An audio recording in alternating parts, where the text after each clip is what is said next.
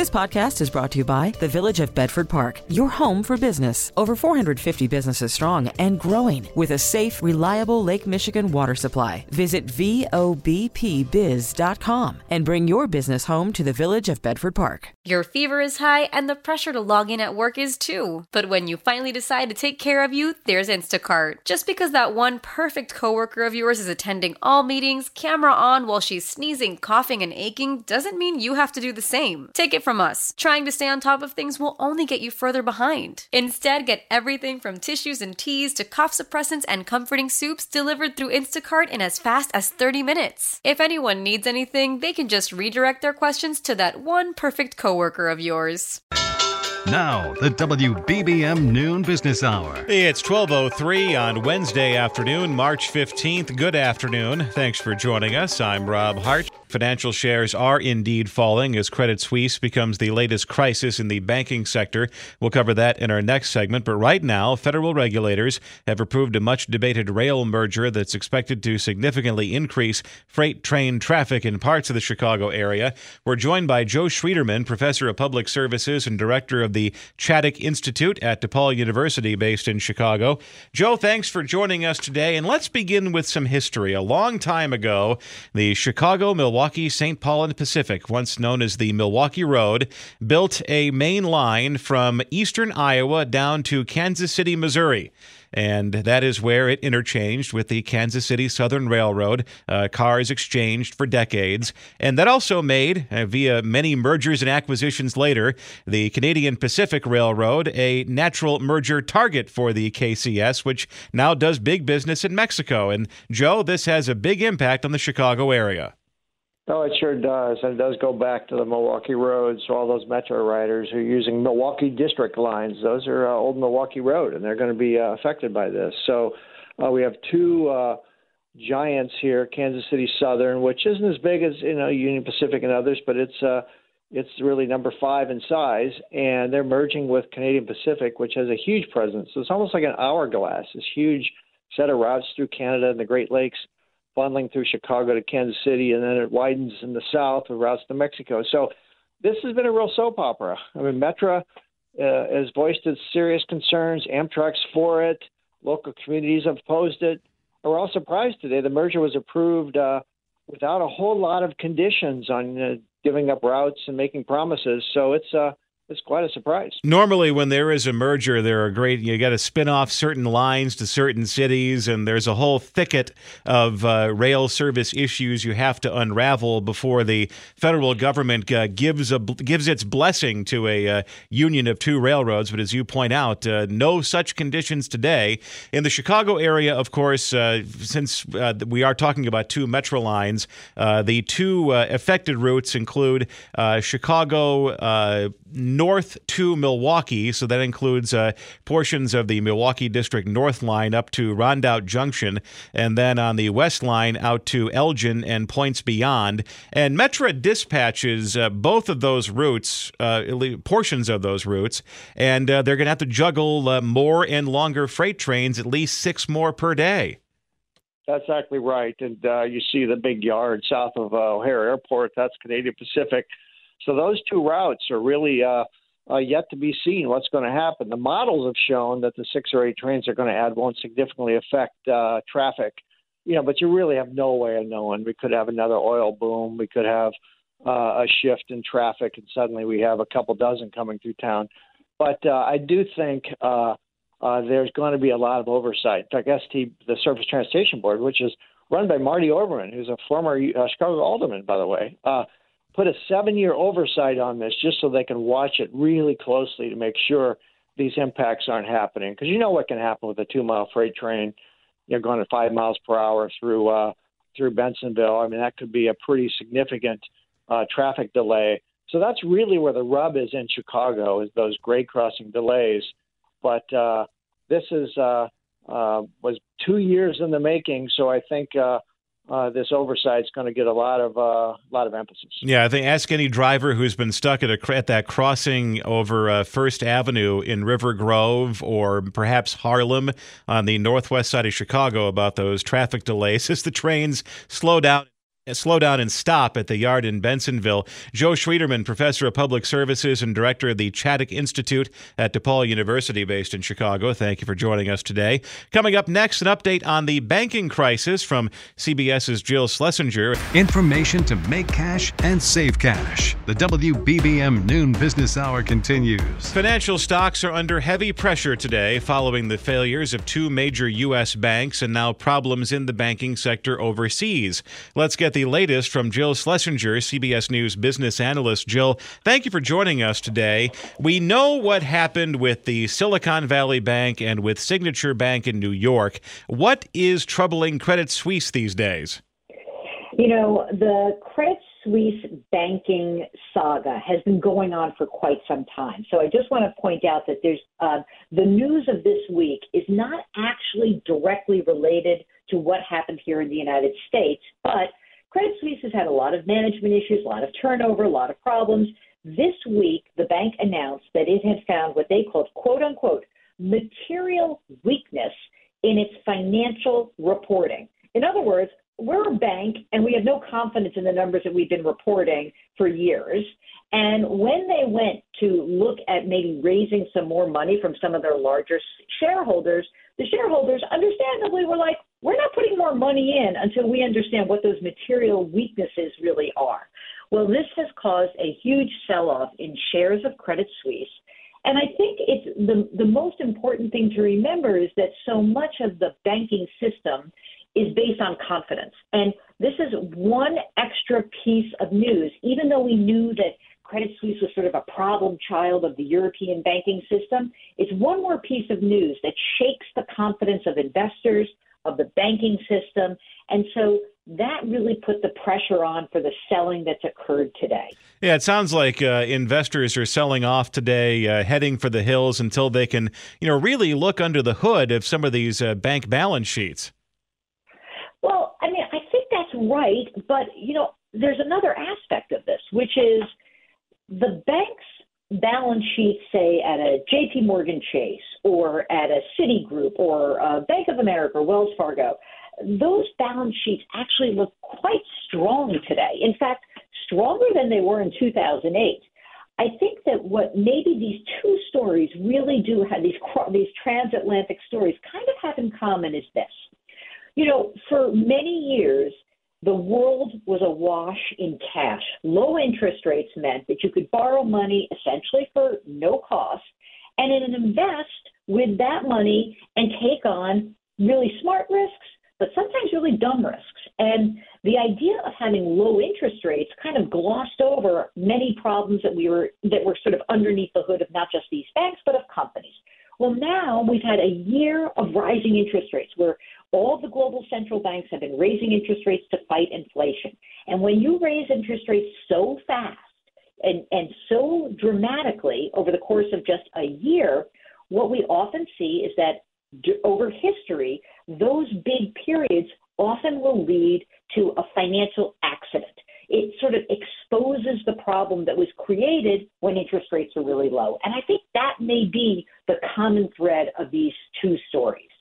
Jill Schlesinger, CBS News business analyst, thank you for joining us this afternoon. Thank you for your insight on what's troubling the banking sector these days. Coming up next, the latest measures of the economy, including the report on retail sales. Compounding your interest with an economy of words. This is the WBBM Noon Business Hour. The latest report on retail sales is out, along with key data from the manufacturing sector. Let's break it down with the help of Bob Brusca, chief economist, Fact and Opinion Economics, based in New York. Bob, thank you for joining us today. It's always something, Bob. If the banking sector, Who are you? Are you channeling Gilda Radner? I am, actually. If the banking sector decided to mind its P's and Q's this week, we would be talking about a rather encouraging inflation report today when it comes to wholesale prices. Yeah, it was a good PPI. Even services prices have behaved in this report. That's quite good. But, of course, there's also the Empire State Report that was exceptionally weak. And the NAHB, the Home Builders Report on housing, a little bit better, but still a lot of weakness in housing. There are still lots of problems in the economy. And then, of course, this banking sector problem, which is just exactly the kind of frosting we don't need on this cake. Well, to continue the food metaphor, there was a very good analogy I saw this week about the Fed interest rate hiking cycle. It's like getting ketchup out of a bottle, and each interest rate hike is you keep smacking the bottle, nothing happens, and it all pours out. And that's leading me to the February report on retail sales, where retail spending declined 0.4% in February compared to January. At what point, when you look at declining spending, do you say, this is the interest rate hikes having their intended effect versus, we have a problem? Well, here's the thing about the rate hikes. I mean, this is a very complicated thing, and I'm going to try to do this real quickly. But, the effect of interest rates on the economy really come from interest rates relative to inflation. So what's happened is the Fed had these very rapid rate increases, which obviously put people in financial markets at risk. Because if you're in the financial markets, you owned a bond, you think of it having an interest rate of 2%, 3%, 4%. And so if the Fed jacks up the federal funds rate, all of a sudden this is going to really disturb the interest rate market. And it can create all kinds of losses or gains if you're smart about being short at the right time. But it's a nominal event. The impact on the economy is a real event. And for that, we want to know what interest rates are relative to inflation. You may be aware that the federal funds rate is still below the inflation rate. And so from an economist's perspective, the Fed has not yet begun to tighten. The Fed has not yet begun to tighten in a way that would affect the economy. People are talking about the recession being delayed, but why should we have a recession if we still have the inflation rate above the Fed funds rate? I mean, it pays you to borrow money. If interest rates are 5%, inflation is 10%, well, how is that a problem? If you raise interest rates from 5% to 10%, now inflation is 15%, how's that a problem?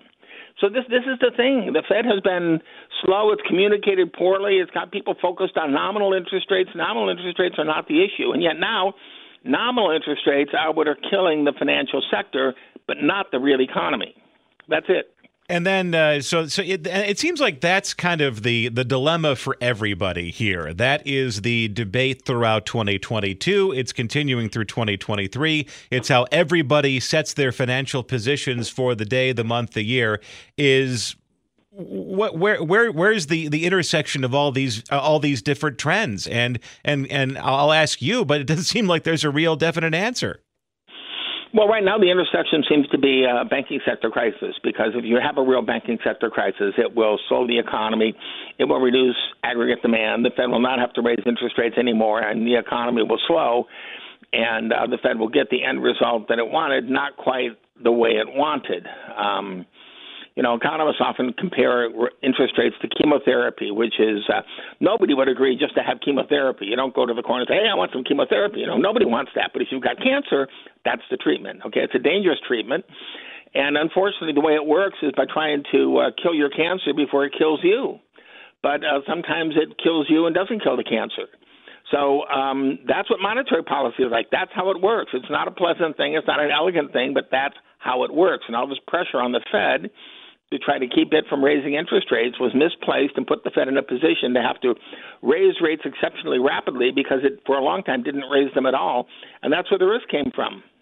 Bob Brusca, Chief Economist, Fact and Opinion Economics, based in New York. Thanks for joining us today. Still ahead in Personal Finance Wednesday, putting together a retirement plan regardless of your age. Your fever is high and the pressure to log in at work is too. But when you finally decide to take care of you, there's Instacart. Just because that one perfect coworker of yours is attending all meetings, camera on while she's sneezing, coughing, and aching, doesn't mean you have to do the same. Take it from us. Trying to stay on top of things will only get you further behind. Instead, get everything from tissues and teas to cough suppressants and comforting soups delivered through Instacart in as fast as 30 minutes. If anyone needs anything, they can just redirect their questions to that one perfect coworker of yours.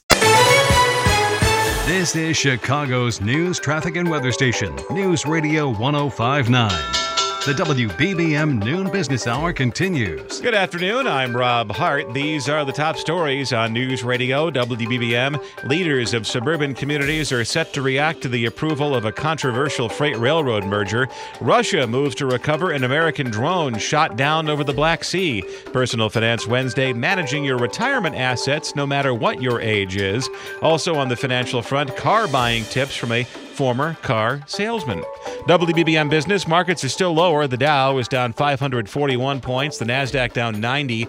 S&P 500 down 56. We have 43 degrees right now in Chicago.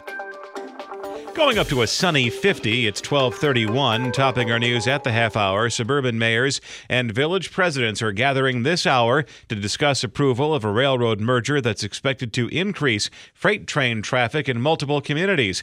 The details from CBS News correspondent Allison Keyes. Canadian Pacific is spending $31 billion for Kansas City Southern now that the U.S. Surface Transportation Board has approved the merger of the nation's two smallest railroads. The review took so long because this creates the only railroad linking Canada, the U.S., and Mexico. The Transportation Board says the service will facilitate the flow of grain, automotive parts, and finished vehicles, as well as other goods and containers. It says the merger will add more than 800 new union jobs in the U.S. Allison Keyes, CBS News. Russia says it will try to recover debris from a U.S. drone brought down over the Black Sea yesterday. The latest from CBS News correspondent Cammie McCormick. The drone went down after a Russian fighter jet clipped its propeller, but officials say it's in very deep water and unlikely to be recovered. The drone was conducting a surveillance mission when it was approached by two Russian jets, a hazardous episode, according to Defense Secretary Lloyd Austin, who called it part of a pattern of aggressive, risky, and unsafe actions by Russian pilots in international airspace. The U.S. military says that before the collision, the Russian jets dumped fuel on the drone and flew in front of it. It's 12:32 as the noon business hour continues. Markets are deep in the red today. We're joined by Ken Crawford, portfolio manager with Argent Capital in Clayton, Missouri. Ken, thank you for joining us today. Looking at the market sell-off so far today, on a percentage basis, would you say how much of this is the banking sector, just investors leaving banking entirely until they can figure out what's going on? I think a good amount, Rob. I mean, you've had obviously the news with Silicon Valley Bank and others, and then today you've got news of Credit Suisse being a little bit shaky. So I think investors are saying until they feel that the dust has settled, they're kind of backing away from banking and financials in general.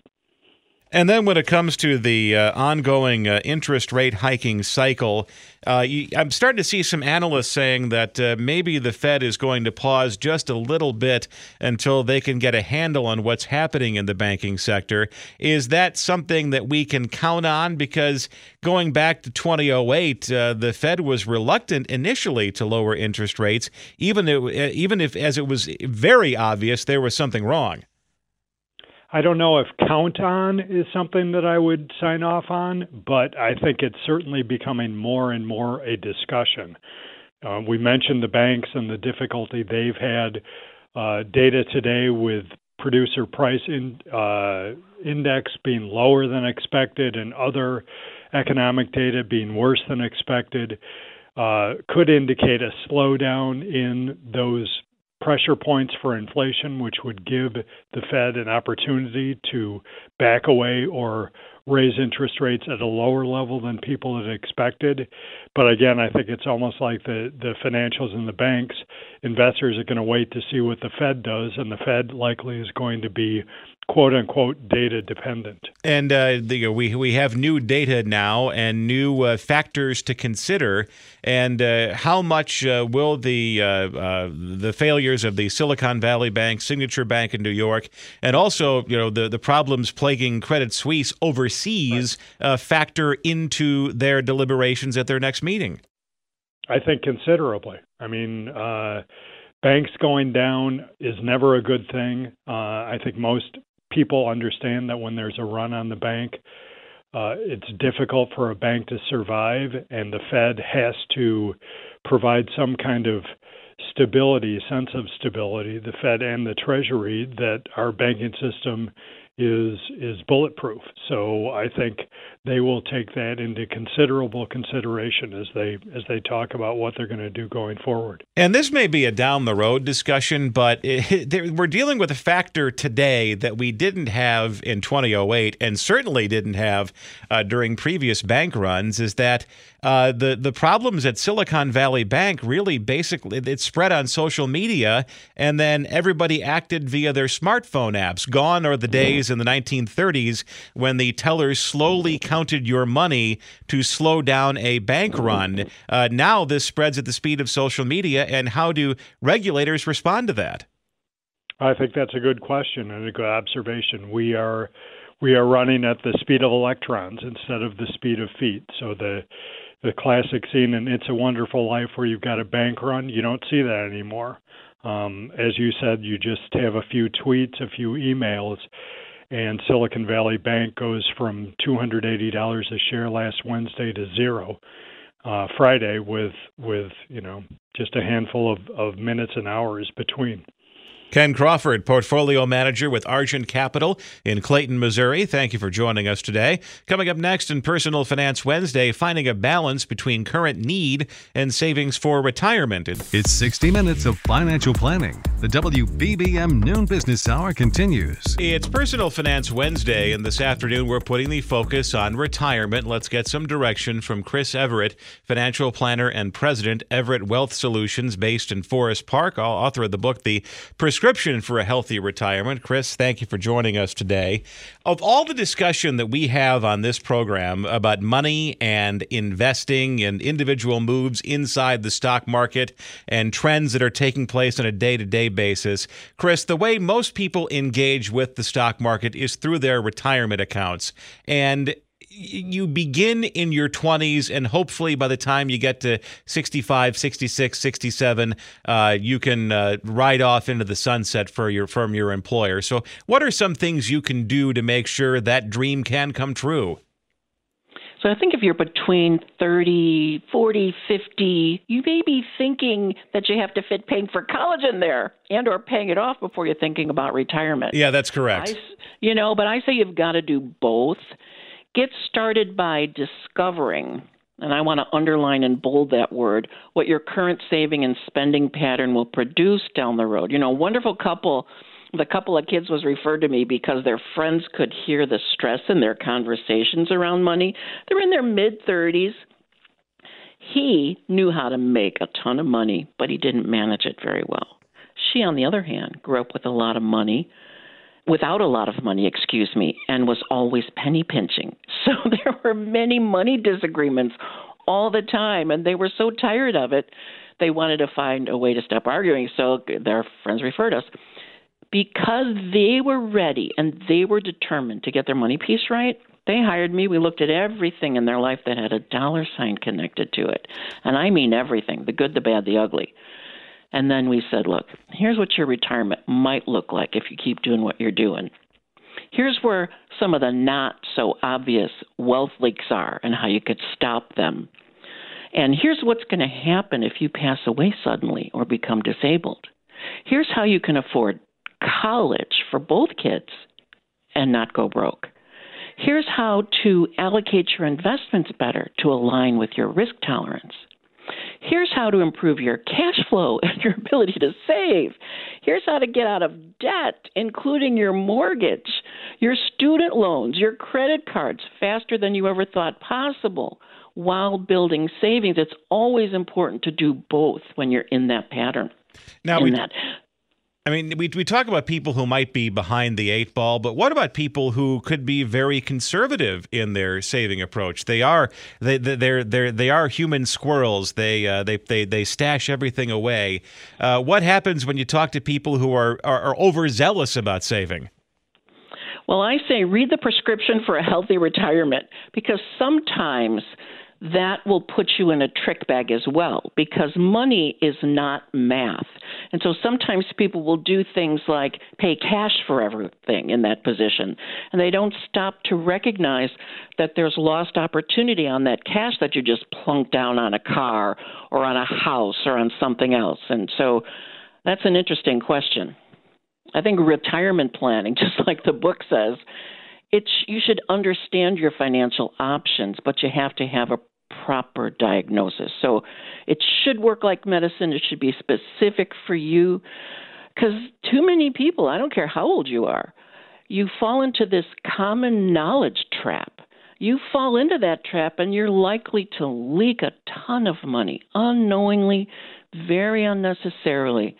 And unfortunately, in this day of rapid information, you can Google anything, but most wealth leaks have been built on cookie cutter thinking you can find on the internet. You're unique. You should be treated that way. There are so many ways to thrive in retirement, but you've got to do some specific planning to your situation to see what's possible.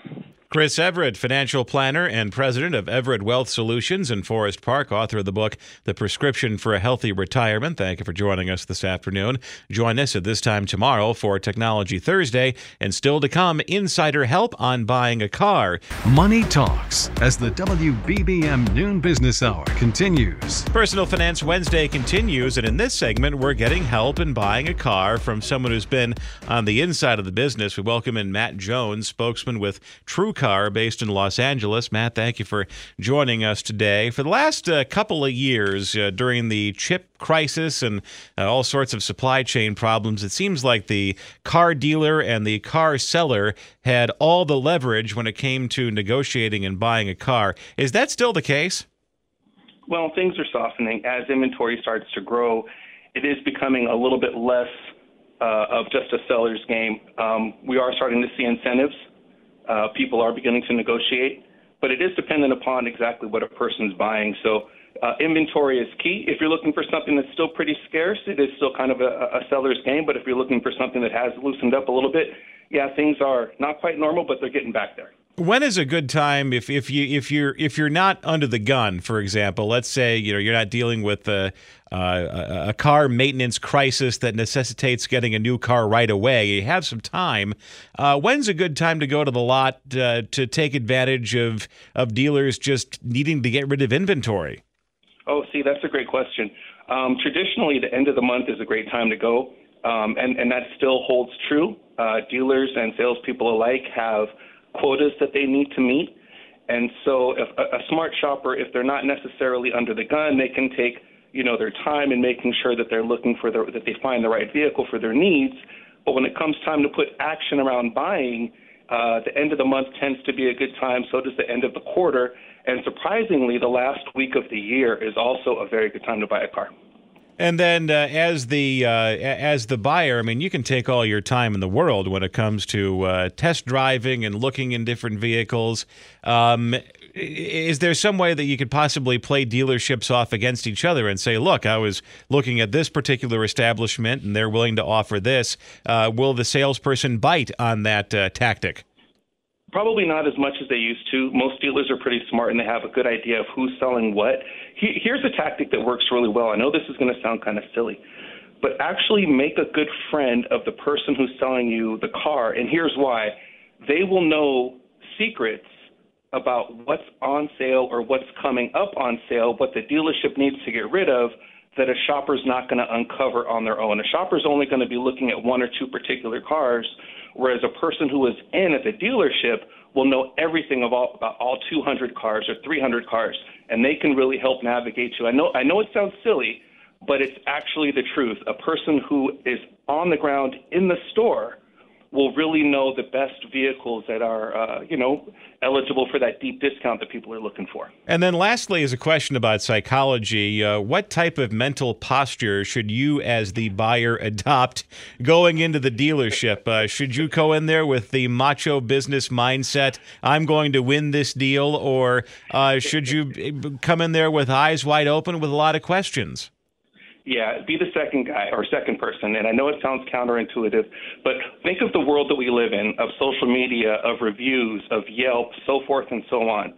Everybody's reputation is important to them. So a dealership is more likely to go out of their way for that shopper that they think is going to say something nice about them, refer friends to them, be a pleasure to deal with, as opposed to the shopper that's just going to want to beat them up, say bad things, and can't ever be satisfied. In the old days, you walk in with your chest out and your fist balled up and you say, hey, I'm ready to fight. Now, it's not quite the same thing. Walk in, try to be nice. Of course, do your research prior, but the person who's wide-eyed, the person who is interested, and the person who looks like they may lead to future business is going to be the one that the dealership is most likely to bend over backwards for. Matt Jones, spokesman TrueCar, based in Los Angeles. Thank you for joining us today. If you missed any part of the Noon Business Hour, check out the replay podcast, available shortly at WBBMNewsRadio.com and the Odyssey app. Celebrate and save at Ashley's Anniversary Sale. With Hot Buys, your choice of colors starting at just $3.99. Ashley Sleep mattresses starting at $2.50. Plus, receive a free adjustable base with select mattress purchases. And shop top mattress brands like Stearns & Foster, Tempur-Pedic, Purple, and Beautyrest Black with 60-month special financing. Only at Ashley. Subject to credit approval. No minimum purchase required. Minimum monthly payment, down payment, tax, and delivery may be required. See store for details. How powerful is Cox Internet? Powerful enough to let your band members in Vegas, Phoenix, and Rhode Island jam like you're all in the same garage. Get Cox Internet powered by fiber with America's fastest download speeds. It's internet built for tomorrow, today. Cox, always building better. Cox Internet is connected to the premises via coaxial connection. Speeds vary and are not guaranteed. Cox terms and other restrictions may apply. Analysis by Ookla Speed Test Intelligence Data. Fixed median download speeds. US Q3 2023. Nerds! Today's episode is sponsored by NerdWallet's Smart Money Podcast. Sometimes you need a change of pace. That includes your finances. Get smart with your budgeting with financial tips straight from the nerds. NerdWallet's trusted experts will set future you up for success by untangling today's web of financial misinformation. Learn about smart investing strategies, tax planning pointers, and travel tips to save on a fun family getaway. Maybe somewhere tropical? Spring ahead for smarter decisions in 2024. Follow NerdWallet's Smart Money Podcast on your favorite podcast app.